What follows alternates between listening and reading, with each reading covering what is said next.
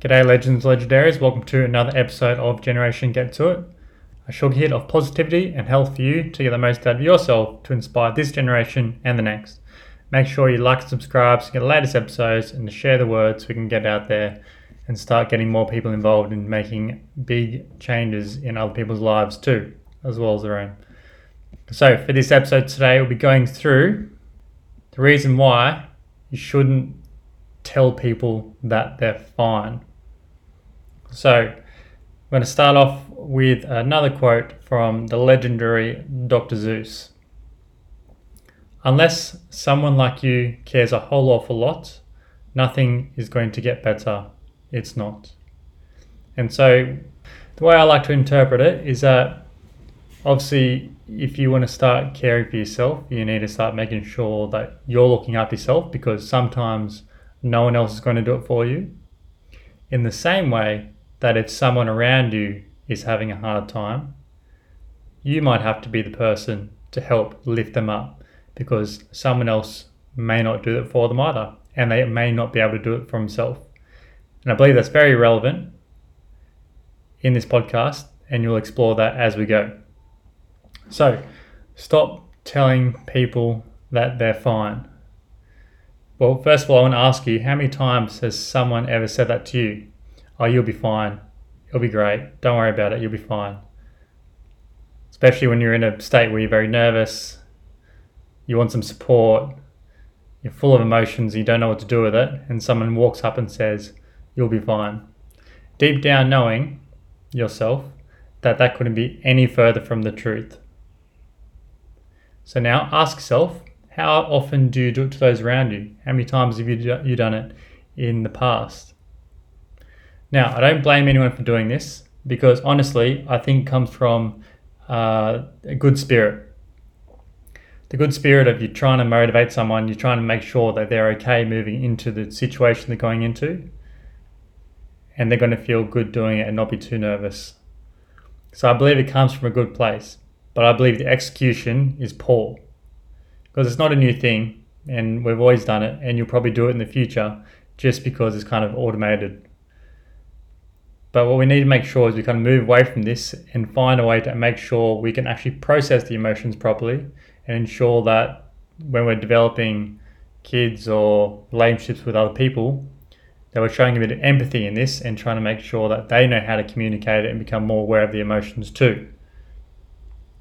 Because I believe when you say something along the lines of you'll be fine or don't worry, it's almost like masking the emotions. So you're trying to make the other person feel better or yourself actually feel better.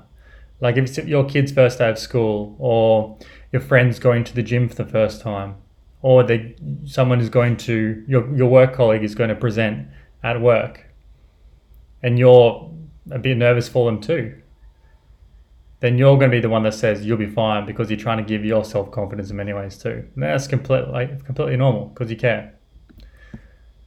So we need to make sure we stop saying fine and stop using it as a statement, and start to have an open conversation as well, to make sure that we can get a proper answer out of someone and actually help them to feel more in touch with their emotions, and start getting us to ask better questions, and start getting them to answer it properly themselves. So the way to do this is actually make sure you ask more open questions.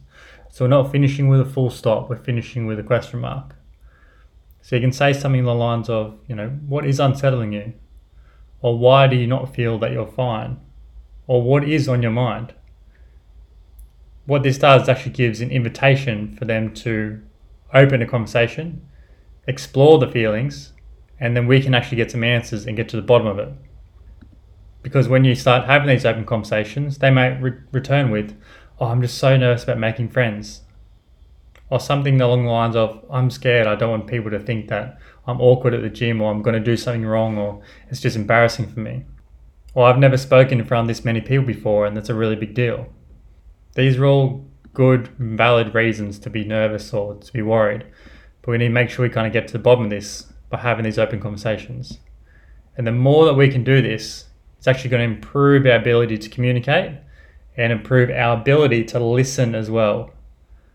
Because the better our communication skills are, we'll have better emotional and cognitive processing. So we can do that. This is when we start creating great individuals. So especially when a kid's going through the early development, instead of trying to cut them off and start telling them how they should feel, we want to make sure that we're actually giving them an invitation to express how they're feeling. The more awareness we can bring to the feeling and the emotion, the more in touch they'll be with it later in life. And this isn't one of those things that's going to happen the first time you do it. It's going to happen over many, many, many conversations you have about this situation. But like I said, it's about continually giving out the invitation that they can express themselves and they can show that they have these feelings which may feel very uncomfortable, but they are also very normal. Like I said in the last podcast, I was very, very nervous about my jiu-jitsu competition. I was also very nervous about my under 10 soccer grand final too. It's still the same process. I'm still having a big emotional response to the fact I'm going to go compete in something that I enjoy. But it's my ability to make sure that I can actually understand the emotions I'm going through are going to be helping me to be better off in the situation. So like I said, it doesn't matter what situation you're going into. They all have similar value. And we need to make sure that we're continually having open conversations during this time to ensure that we are all going to understand the emotions we're feeling. So next time someone you care about is going into a situation where they feel nervous or worried, try and stop yourself at that moment where you tell them they're going to be fine and allow them to explore the emotions they're going to go through. It doesn't take long. It's only going to take an extra 20-30 seconds to explore the emotions because then they become more attuned to it. But it's going to make a huge difference in the longevity and development of the brain as you move through life. So that's all I've got time for today. Hope you enjoyed that.